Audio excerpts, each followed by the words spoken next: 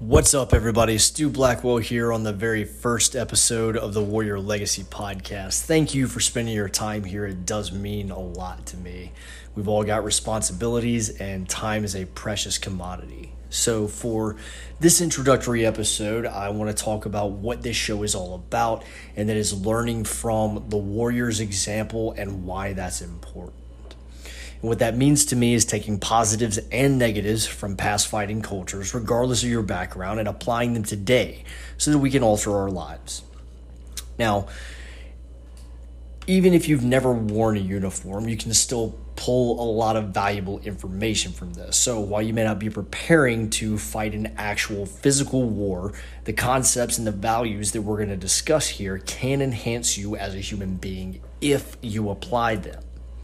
For veterans, these conversations can serve as a reminder to us of our responsibility to be a cut above, which is not meant to be condescending. It's important to us because, first of all, we're human. Our experiences have consisted, at least partially, of challenges that most people haven't had. But that doesn't change the fact that we're not perfect, and especially now that we've moved on to the next chapter in our lives, we may not have that close friend around to keep challenging us to move forward. So think of this show as an extension of that. And what I want you to keep in mind is that we can collectively enrich the interaction between each other now and moving forward. And the need for this can clearly be seen in the difference in attitudes towards war and the treatment of service members during the Vietnam era as opposed to today. Now, during the 60s and the 70s, guys were coming home from a different kind of war in Vietnam, and they were spit on and called baby killer, and today is the complete opposite. There's a lot more support for us, but sometimes it comes from a place of sympathy and even pity. And victimhood is almost expected from us because we deployed overseas or because we fought. I believe that we're the most babied generation of veteran in the history of our country, which we'll elaborate on in a later episode. If we look at it as a spectrum, so the Vietnam mindset on one side and current attitude on another. As a society, I think we should be aiming more in the middle of those two. And I'll give an example here in a minute. Now, to be fair, I do think that is where most people kind of aim on that spectrum. So why choose war? Why not business or politics or religion? Something that everybody can relate to. Well, firstly, everyone pays taxes. So whether you like it or not, or support the services and the operations that they're involved in, or hate them, we all have a vested interest in this. Secondly, I'm not even remotely an expert in any of those other fields. So it doesn't make any sense for me to offer advice in those areas. War, but specifically the preparation for it, the training and social environment and the personal internal changes that come as a product of that, that is where my experience lies. Okay, I am not a war hero. I enlisted in 2007 because I just wanted more out of life. I didn't want to follow the typical path of going to college, getting a job, getting married, having a family, and then working to death. I wanted challenge and adventure. Marine Corps offered that. Patriotic sentiment was an underlying tone in my decision, but it wasn't the key motivating factor. On top of that, I remember watching footage of the towers getting hit on September 11th. I was in 7th grade social studies class, actually, in a private school that my parents had to work very, very hard to keep us in. And I'm sitting there at my desk doing my classwork, and my teacher just gets up and leaves in the middle of the class. And, yeah, all right, that's kind of weird. And, I go back to doing what I'm doing, and a couple of minutes later, she hurries back in with this giant TV and, wheels it in, plugs it up, and turns it on, and we just sit there and we watch it. And nobody talks, nobody's out of order, it's just quiet. Except for the television. And they sent us home after that, which never happened. But I remember at that age, just understanding that something big had happened, but I didn't fully grasp how significantly that event had changed so many lives. And so flash forward 7 years later, by the time I signed up, we had been fighting in Afghanistan since then and Iraq since 2003. And I hated the fact that I had missed it all. I wanted to get in on the action before I missed the opportunity, and I had to wonder, what if I had fought for the rest of my life? It seemed unbearable to me. So I signed an infantry contract because, well, what's the point in doing something if you're not going to go all in? I had an older brother at the time who was already an infantryman, and he kind of gave me the inside scoop on the different jobs that the Corps offered and told me what to expect. So I'm 19 at the time, thinking to myself, if I'm going to do this, then I want to fight.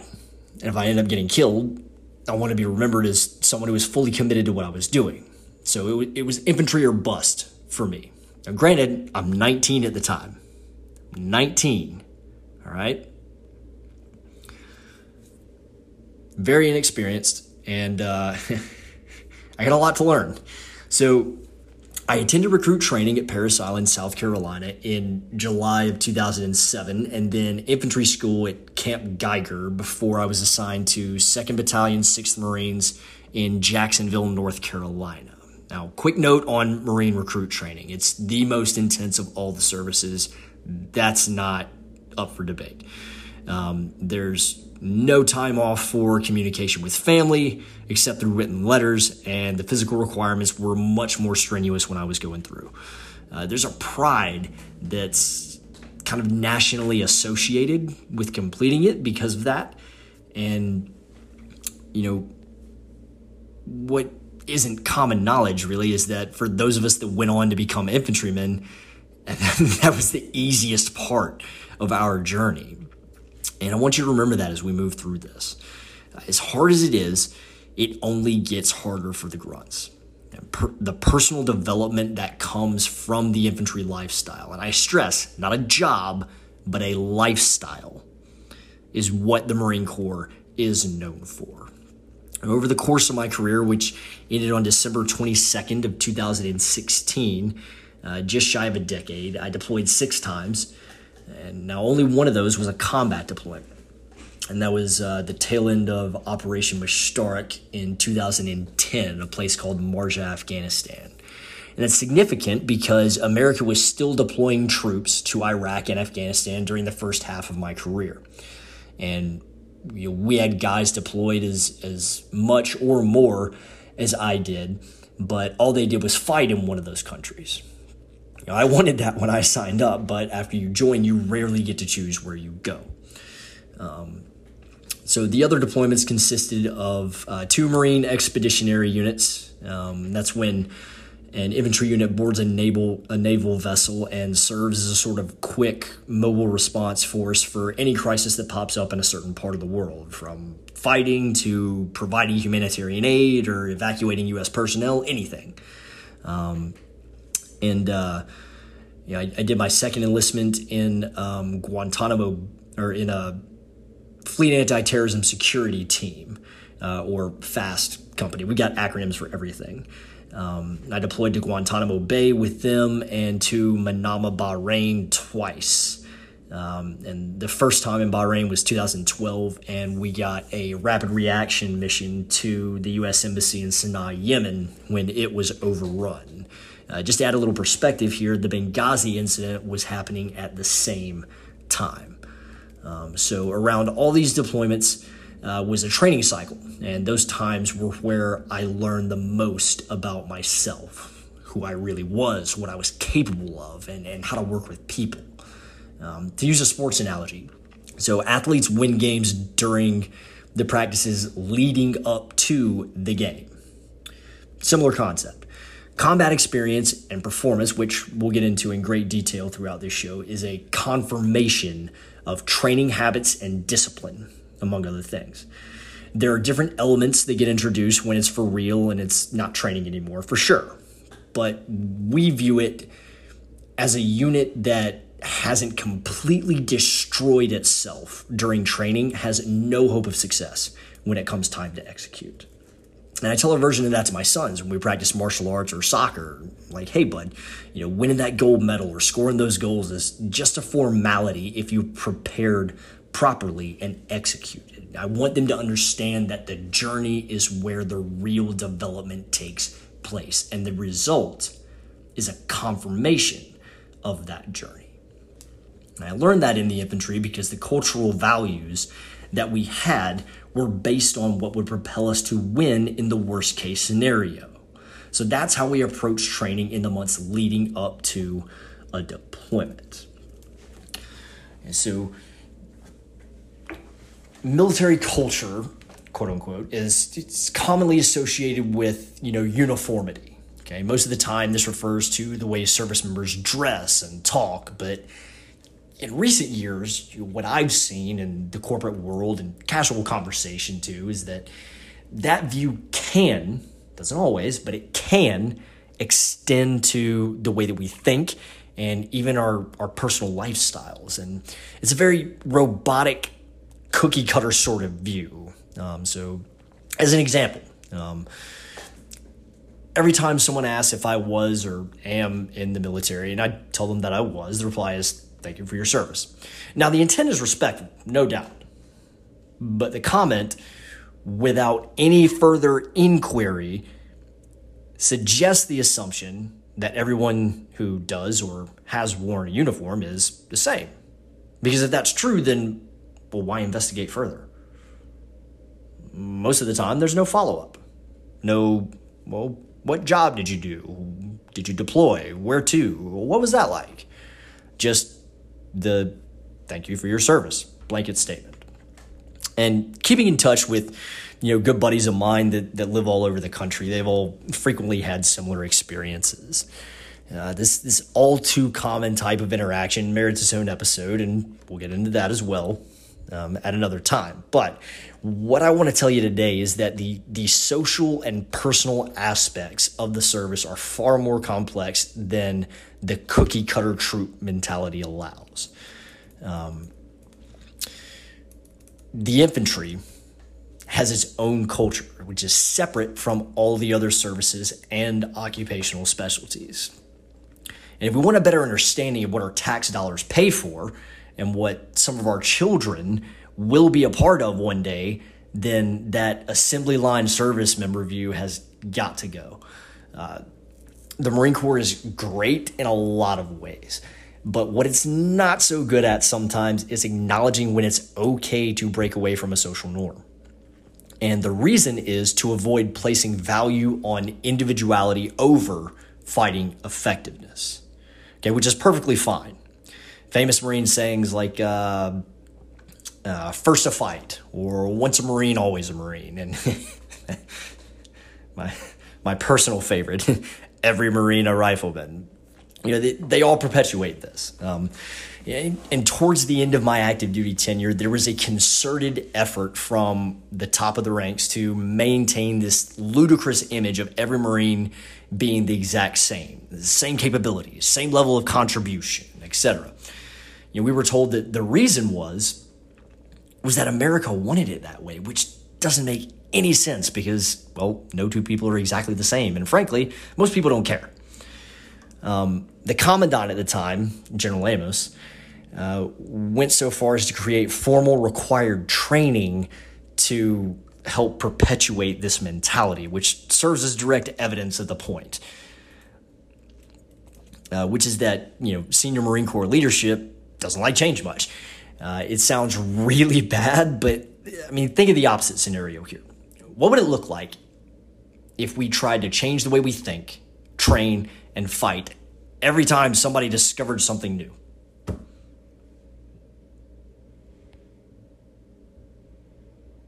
We'd never accomplish anything because we'd be too busy chasing those changes, unable to keep up. The world's too big for that, and our enemies would exploit it. So the hard-headedness does serve a purpose at times. However, the fact that I just stated about the infantry having its own culture is not one of those instances. Most senior Marines, staff, and officers will swear up and down that being a Marine trumps any occupation simply because it's been that way for long before the War on Terror. And it's false. It's absolutely not true. Part of the reason for this is that it can be misinterpreted as degrading. But acknowledging the fact that the infantry community is a completely different beast altogether than everybody else doesn't erode or diminish the commitment of the administrative clerk or the logistics specialist or the aircraft mechanic or any other occupational specialty of service members. So let's go back to the casual conversation example. Most of us get why that mentality exists, okay? But to shed a little bit more light on it, the same guys that are pushing that collective identity to the public and tried to push it on us, guys like General Amos, are the ones that directly address the nation. Not guys like me on what we call the small unit level, where our only priority is becoming the most lethal savages on the face of the earth capable of total annihilation. Now, grunts have been involved in humanitarian aid missions and embassy evacuations and all sorts of other operations, but that's not what we're meant for. We're meant for one thing: to locate, close with, and destroy the enemy. In order to go places where traditional or current American values like tolerance, sympathy, inclusion, and diversity literally don't exist, we have to have a culture that is based on different values. Values like ruthlessness, selflessness, toughness, just to name a few. And each one of those is going to have its own conversation, all with personal experiences that helped emphasize the importance of them and validated their necessity to me. The one that merits introduction in this episode, though, is personal development. Now, most of us, most Americans anyway, in this country view war in such a negative light because we live so well here that the thought of personal growth in such an environment is difficult to fathom at best, but more often than not even considered to be possible. And that's where I think the sympathy and pity come from. From, again, not everyone, but it is there. And that's another limiting belief that we have to shatter together. I can honestly say that I know far more men that are better husbands, fathers, and human beings in general because of their experiences in the infantry. Painful though they were, than guys who are riddled with, PTSD and victimhood. I'm one of them, That's a fact. And so I challenge you to look at this from that perspective. The culture is different with its own values, social practices, and purpose. If you take nothing else away from this episode, adopt that mindset as we go forward. I'm not asking you to agree with everything. Just be open to another possibility. So that's going to be it for today, everyone. Please like and subscribe to the show. If you want more content, follow me on Instagram at stblackwell or on Twitter at stblackwell07. I've got some big announcements coming up that you don't want to miss out on. Thanks for your time, everybody. Stay savage.